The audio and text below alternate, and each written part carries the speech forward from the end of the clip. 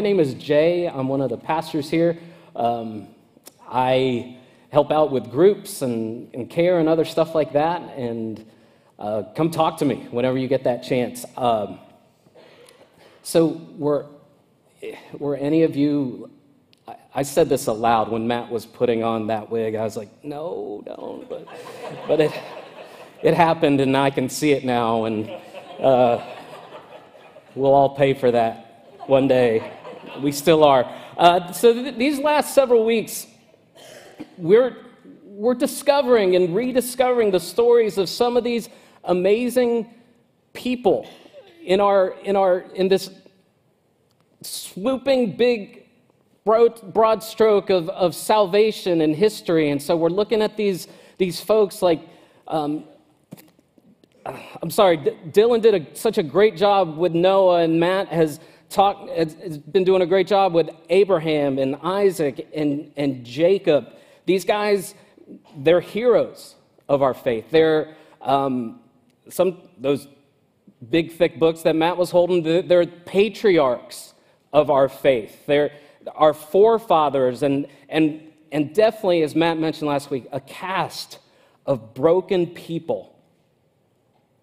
Noah, Abraham, Isaac, Jacob. And I hope you may have seen this too, but the Bible doesn't sugarcoat that. The Bible isn't saying how great these folks are. There is, as you read Genesis, you're just, man, these people are messed up. Man, oh my gosh. And I'm not going to go there, but you have seen no, it's not just PG-13. It gets a little worse than that. And so we see these people mess up. We see them deceive. We see them lie and betray. And what's most important is we see them as these, yes, sinful, broken people that walk with a limp, that Matt mentioned last week, these human beings that God, in His grace, decides and determines to use for His good purpose. And so, Matt has mentioned a few resources as you work through your reading plan, as you work through the relevant booklet and so forth, the readings of Scripture. He's mentioned the Bible Project, which you can view on YouTube, which is great, which the videos are wonderful to explain this bigger picture of what Genesis, Exodus, Leviticus, and so on, what they are about. And just the animation and all that, the time that was spent on that is incredible. He's mentioned gotquestions.org. I'm giving a shout out to not only this resource, but also to folks in my life group just about this resource called the Bible Recap. Can I get a show of hands if you've heard of that, if you might be checking that out? This is so helpful and such a great I got the fancy one for my wife. It's in paperback, it's in spiral. I mean, some of our group brags about that, which is kind of funny. But I'm bragging about this leather-bound edition. You know who you are. This leather-bound edition of the Bible Recap, and it really chronologically goes into just a helpful understanding of God's Word, and kind of ties it all up as it points you and me to the person of Jesus. So I want to give a shout out. So today we close out Genesis. And we end again with this broken and beaten down person, but he doesn't stay down. Now, he'd be the 11th son to Jacob and to his favorite wife, Rachel. He's the guy with the cool robe, the colorful robe, and fancy dreams that enrages his brothers, his family, to the point that he gets sold and abandoned into slavery. And he's taken to Egypt. He's falsely accused and imprisoned and has this incredible ability given by God to interpret these dreams. He does this for Pharaoh's servants, and he does this for Pharaoh ultimately rising and elevating to this incredible status to figure out the course and the destiny and the lives of people in Egypt and the surrounding territories. He becomes this big deal. And that's who we get to talk about today in Joseph. So let's pray together before we do that.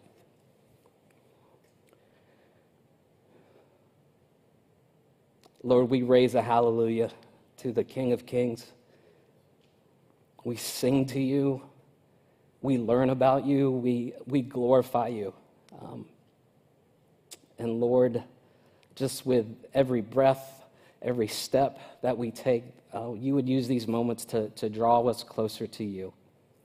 And that you would, Lord, I love how what's going on and what you're doing and the flow of the service and how you speak from as we sing your word to as we hear about your word. So, Lord, would you do an awesome work in the hearts of your people today? We pray in Jesus' name.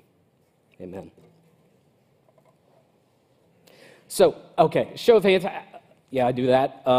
Show of hands. How many of you would consider yourselves to be big-pictured people? Okay, how about the details and the detailed-oriented people? Thank you.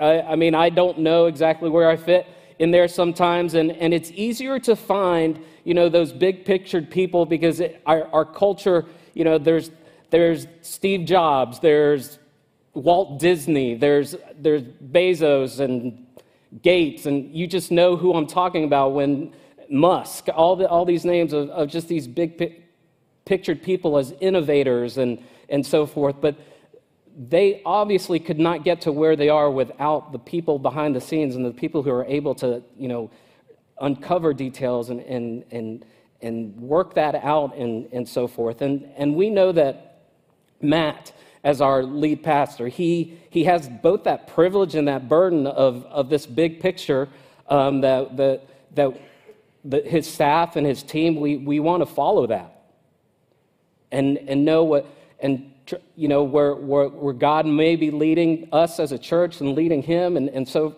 forth. There's people that fall in the line of just taking care of details and helping Matt and the rest of us consider, what we need to be thinking about as we make those big steps. In the wisdom that God has given to his servant Joseph, there's this big picture statement. And I think it really captures so much of what we're reading and what we're doing. It captures God. This verse is at the end of Genesis chapter 50. And that's where we spend most of our time talking about today of what God is doing and what he has done in the life of Joseph, who we'll soon hear about with all what has happened with him and his family and sold into slavery and so forth. And it's from Genesis 50, I think it's up there, verse 19. But Joseph said to them, "Do not fear, for am I in the place of God? As for you," he's talking to his brothers. He's talking to the ones that have sold him into slavery 30 plus years ago. "You meant evil for me, but God meant it for good, to bring it about that many people should be kept alive as they are today." So today we're unpacking that from both perspectives of what his brothers meant for evil and what God meant for good. But we also look at this not from just their perspective, but from our world, from the person that we see in the mirror. We look at painful places that our fallen world falls into, this hard and harsh reality of sin, this hard and harsh reality of suffering. those things that are so apparent that we see, that we do, that we live with all the time. But there's also good news. There's this incredible news of, like, even though this evil intention of Joseph's brothers is met with, all of that happens, this evil, this selfishness, this anger, this hatred, this pride, and so on, God gives a better plan. God has a stronger response. God has a power and a purpose. What you guys meant, all that, evil stuff, I'm going to mean it for something good.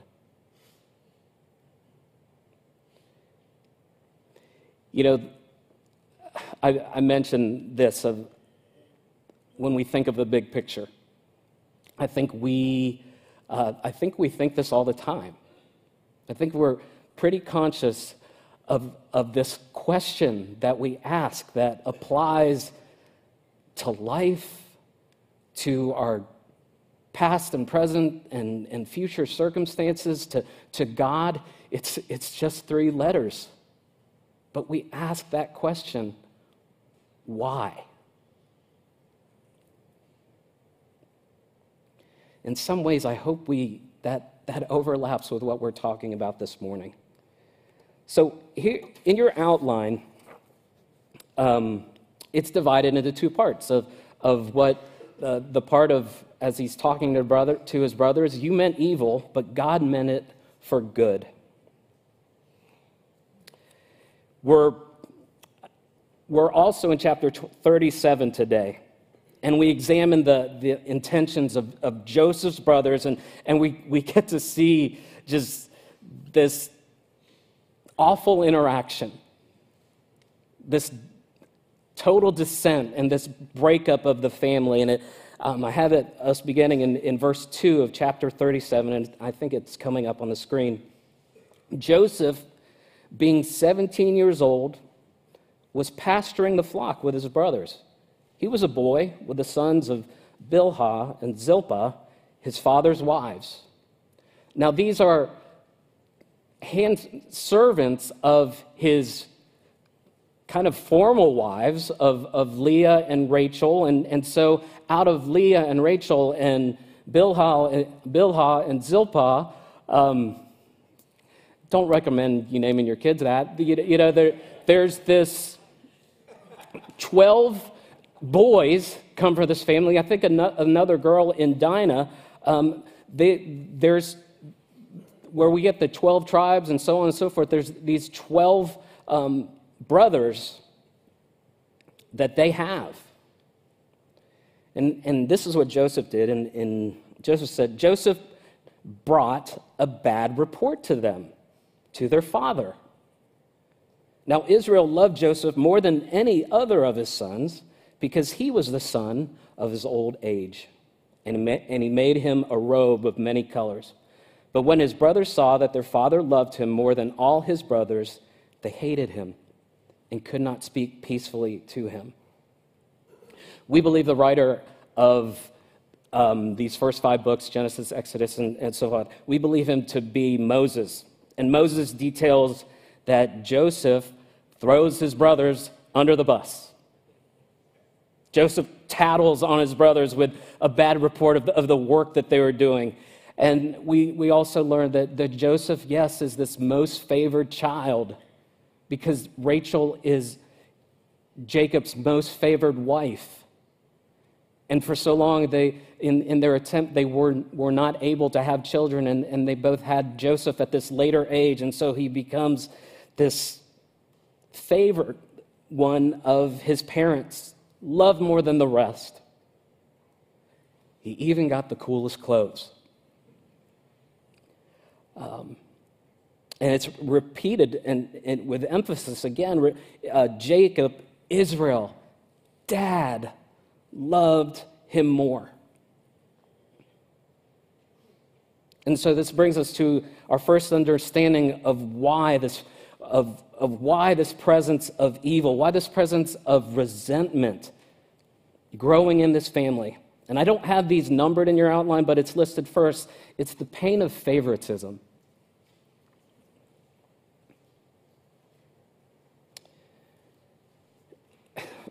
Favoritism is a common theme in Genesis. And even Jacob's mom, Rebekah, as they're planning to take away the blessing that Esau would receive, and it's another wild story, right? Of where she does the cooking, and so he's smelling like Esau would smell, and they get in the garment, and I don't know, rubbing the garment under Esau's armpits or whatever. And throwing this on, and by this they're able to deceive Isaac and receive the birthright that Esau would have received. We're not going to go into depth of this, but James 2 reminds us of the better way. My brothers and sisters, do not show favoritism. I don't know if we have that up there, but do not show favoritism as you hold on to the faith in our glorious Lord Jesus Christ. And fast forward to the New Testament and so on, the context of this is just don't, whatever they're wearing or whatever, don't show favoritism. The person dressed with the fine clothes and the gold rings is no better than the one dressed in fancy or in filthy clothes. And so further down it says in verse 4, haven't you made distinctions upon yourself and become judges with evil thoughts? And that is exactly what Jacob does in choosing this favored Joseph, making distinctions, judging at the expense of his children with evil thoughts. Who are they? They're nothing compared to you, Joseph. And it gets worse. In verse 5, now Joseph had a dream, and when he told it to his brothers, they hated him even more. He said to them, hear this dream that I have dreamed. Behold, we were binding sheaves in the field, and behold, my sheaf arose and stood upright, and behold, your sheaves gathered around it and bowed down to my sheaf. His brother said to him, are you indeed to reign over us, or are you indeed to rule over us? So they hated him even more for his dreams and his words. And in this succeeding dream, he shares, not just to his brothers, but to the rest of his family, he tells that the sun, the moon, and 11 stars are going to be bowed down to him. So what we learn next in our outline, we see Joseph, we see in what's going on is the ugliness of arrogance and pride. Joseph, use your filter. You don't have to share everything. Read your audience. This series, they hated him. They hated him more, and they hated him even more. They want, I don't know how it got to this point, but they want to kill him. They want to throw him in a pit and leave him for dead. So we read further down in verse 26, then Judah said to his brothers, what profit is it if we kill our brother and conceal his blood? Come, let us sell him to the Ishmaelites, and let not our hand be upon him, for he is our brother, our own flesh. And his brothers listened to him. Then Midianite traders passed by, and they drew Joseph up and lifted him out of the pit and sold him to the Ishmaelites for 20 shekels of silver. They took Joseph to Egypt. Getting to this point of all the brothers see is red with anger and with hatred. And they want to act on it and take matters into their own hands. So They take the place of God. Now, thankfully, they do not kill Joseph, but their actions are what Joseph explains to them 30 plus years later, to the intent to do evil, to lie to their father, to get rid of their brother.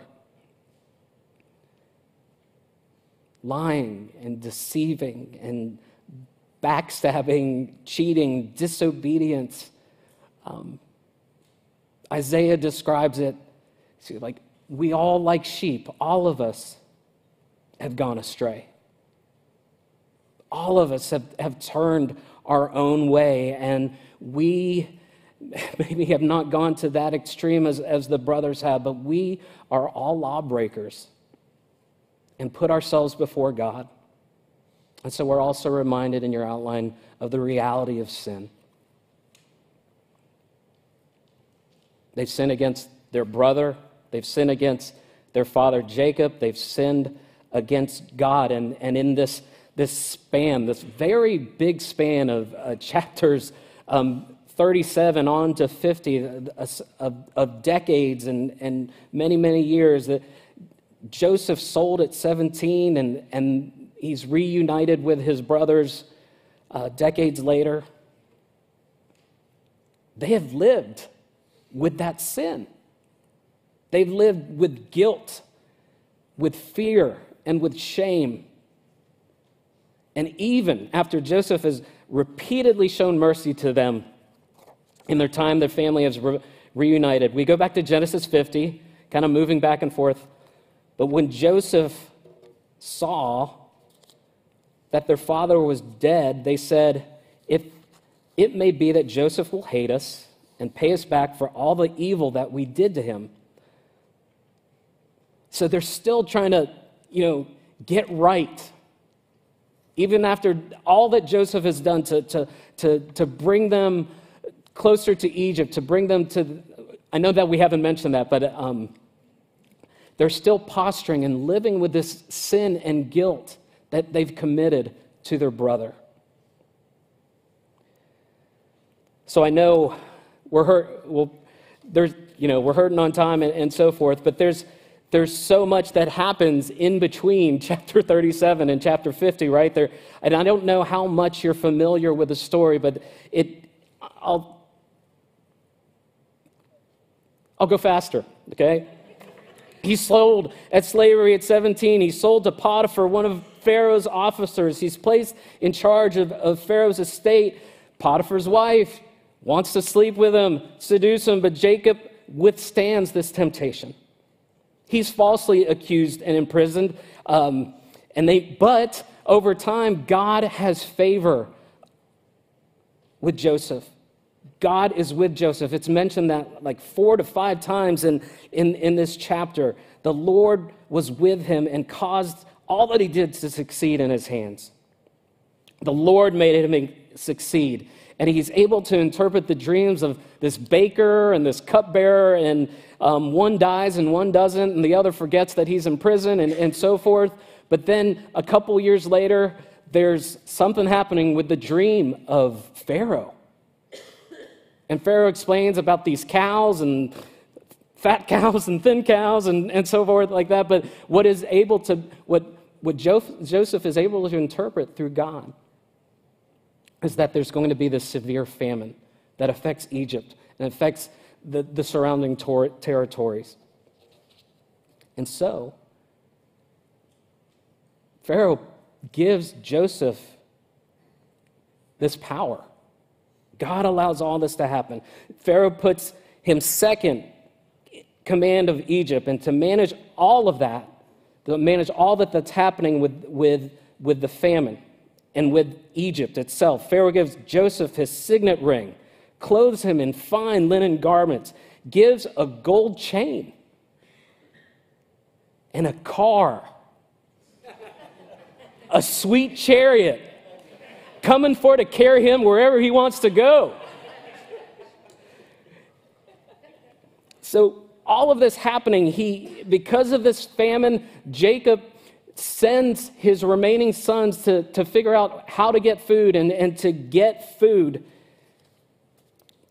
And then there is this incredible encounter that Joseph has as his brothers make their way to Egypt.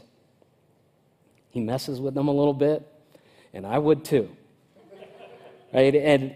But he's able to reunite with his family, with his father Jacob, and bring them to live beside of them. Joseph remained faithful, and the Lord was with him. So we see this take a turn in our outline. God meant it for good. For whatever had happened to him in this abandonment and hatred and giving him over to be a slave, God meant this for good, and that's what we'll unpack.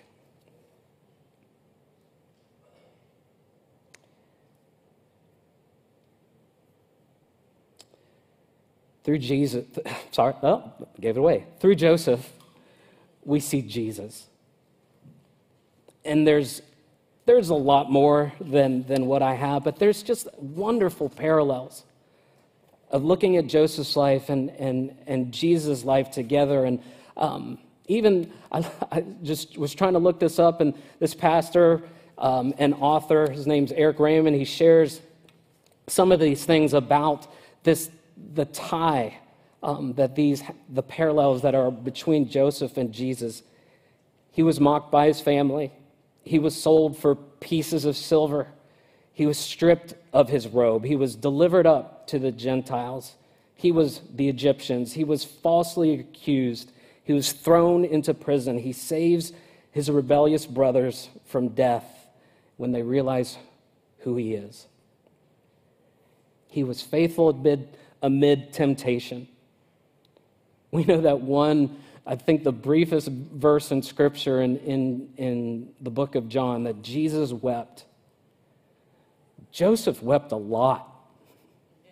It's just mentioned so many times in those chapters of so much he weeps. And through this famine, Joseph is the instrument God uses at the hands of the Gentiles to bless his people. He helps feed and save hundreds of thousands. I have thousands, but hundreds of thousands. His actions save so many. And as we go back, as we're in chapter 50, verse 17, he says, "And now, please forgive the transgression of the servants of the God of your father." These are his brothers, still posturing. "We ask your forgiveness," and they already had it. Joseph wept when they spoke to him. His brothers also came and fell down before him and said, "Behold, we are your servants." But Joseph said to them, "Do not fear, for am I in the place of God?" Joseph didn't share this with the best of intentions about his dream, but don't you notice that the dream he had way back decades ago in chapter 37, that this dream does come true? His brothers do bow before him. But throughout the course of all these years and in all these chapters, Joseph has released resentment. He's given this over to God, his hurt, his betrayal, and has received his brothers as just that, his brothers. And he showed them, he loved them and showed them a love like Jesus. In that, we also see the power of forgiveness. It's what's next in your outline, the power of forgiveness. What point do you think Joseph forgives his brothers? That's a trick question. I don't know.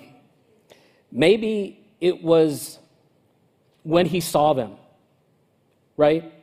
Maybe it was when he had time to gather his thoughts as he was taken and given and sold into slavery. Forgiveness is a power beyond yourself. Joseph couldn't do this on his own. Joseph had to rely on God to make this decision. He had to seek God to grant forgiveness. And if you find yourself in that situation of being unwilling to forgive, ask for God's grace. Ask for God's power to release that hurt and the resentment that you have over someone. In verse 20, which we've already read, but as for you, you meant evil against me, but God meant it for good, to bring about that many people should be kept alive as they are today. So do not fear. I will provide for you and your little ones. Thus he comforted them and spoke kindly to them.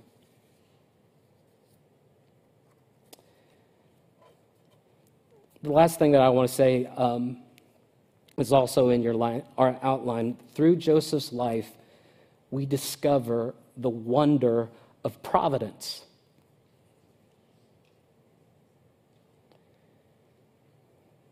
Gosh, I'm reading a lot of scripture, but it's helpful, I hope, for you. It's helpful for me. But we go to Genesis 45, and when Joseph finally admits that I am Joseph, your brother, and he terrifies them. But he says in chapter 45, Joseph said to his brothers, "Come near to me, please." And they came near, and he said, "I am your brother Joseph, whom you sold into Egypt. And now do not be distressed or angry with yourselves because you sold me here. For God sent me before you to preserve life. For the famine has been in the land these 2 years, and there are yet 5 years in which there will be neither plowing nor harvest. And God sent me before you to preserve for you a remnant on earth and to keep alive for you many survivors. So it is not you who sent me here, but God. He has made me a father to Pharaoh and lord of all his house and rule over all the land of Egypt. You meant it for evil, but God meant it for good. God sent me to preserve life. God sent me to keep hundreds of thousands alive. It was not you, but God. God was at work amidst this reality of sin. The Lord was with Joseph, and God continues to work in the midst of all of that, of sin, of suffering. God has a response to every detail of my life and of your life. And in providence, God is working out his plan. And I love that we got to sing it. I didn't know what the worship team was singing, but we sang it. And I'm like, yes, way to go, Gerald. God is working out his plan for his glory and our good. I know nothing has been wasted. No failure or mistake. Nothing has been wasted. Our joys, our pains, our sufferings, our sorrows, the blessing and good that we've received, our sin, the sin that we have committed and the sins that have been committed against us, our addictions, our cancer, our anxieties, our depression, our divorce, the loved ones that have been lost.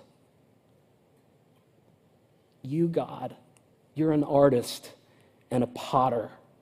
We're the canvas and the clay. God, you are working and using all of us in our lives for your ultimate glory and our ultimate good. I want to I don't know if you've heard of this person, Joni Eareckson Tada. Joni was paralyzed, was a quadriplegic, and she writes about her life and she writes about her story because in July 30th, 2022, subtract 55 years from that. I don't know how long ago that, but this is what she writes as she celebrates, as she shares about 55 years of being a quadriplegic. Today, 55 years after I made that dive into shallow water, snapping my neck and totally derailing plans for my future, I now know why God allowed it. I know for certain that reason is found in Genesis, in the story of Joseph, a man who was sold by his brothers into slavery in Egypt and confined to prison for years. In the beginning of my years of paralysis, when I was struggling with why God allowed my accident, I felt like Joseph, confined and enslaved. Over time, those feelings of confinement dissipated as I learned to trust God. Then I started Joni and Friends and began sharing my testimony among people with disabilities. I even traveled to the far corners of the world to share my story, and everywhere I went, I was amazed to see people open their hearts to Jesus Christ. I resonated with Joseph even more when I returned to his story and read Genesis 50:20, a verse that revealed God's plan all along. You intended to harm me, but God intended it for good. I focused on that last part, clinging to the promise that God would bring good from the harm I had suffered. But when I turned my attention to the second half of Joseph's words to his brothers, I was amazed. Joseph understood that God intended his suffering for the saving of many lives. That's when it clicked. God intended my suffering to be a platform for the saving of many lives. And all these years, through the ministry of Joni and Friends, we've seen thousands of people and families who struggle with disabilities open their hearts to Jesus Christ. My diving accident was for the saving of many lives. My heart breaks to think that the suffering people endure here on earth may only be a dark omen of worse suffering to come if they do not have the chance to hear about and respond to Jesus Christ. This is why I broke my neck. There are indeed more important things in life than walking or having use of my hands. The most important thing is finding hope in Christ and helping others do the same.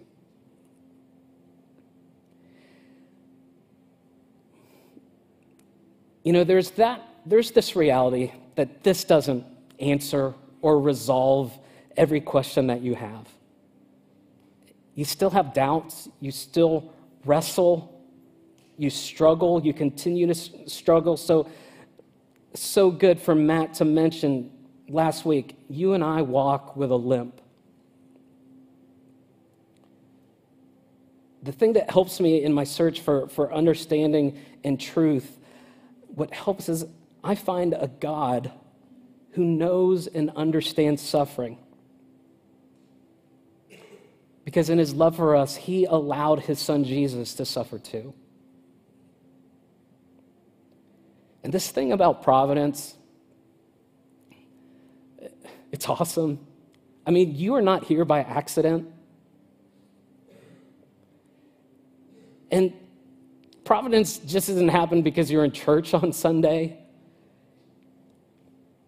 Every day is an outworking of God's providence, and I'm so grateful that we're part of a church that wants to help you take your next steps in this journey.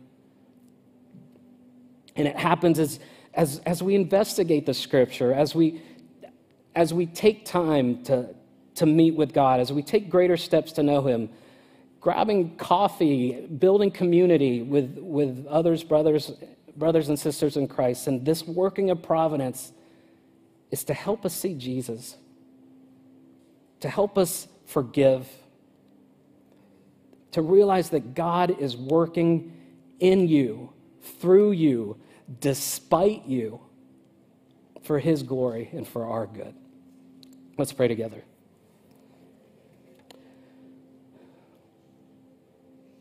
Lord Jesus, thank you for all for all you're doing, for all you've done, for the work that you've done in our lives and the work and grace that you continue to do. Thank you for what we got to hear about today, that you are working for your glory and for our good.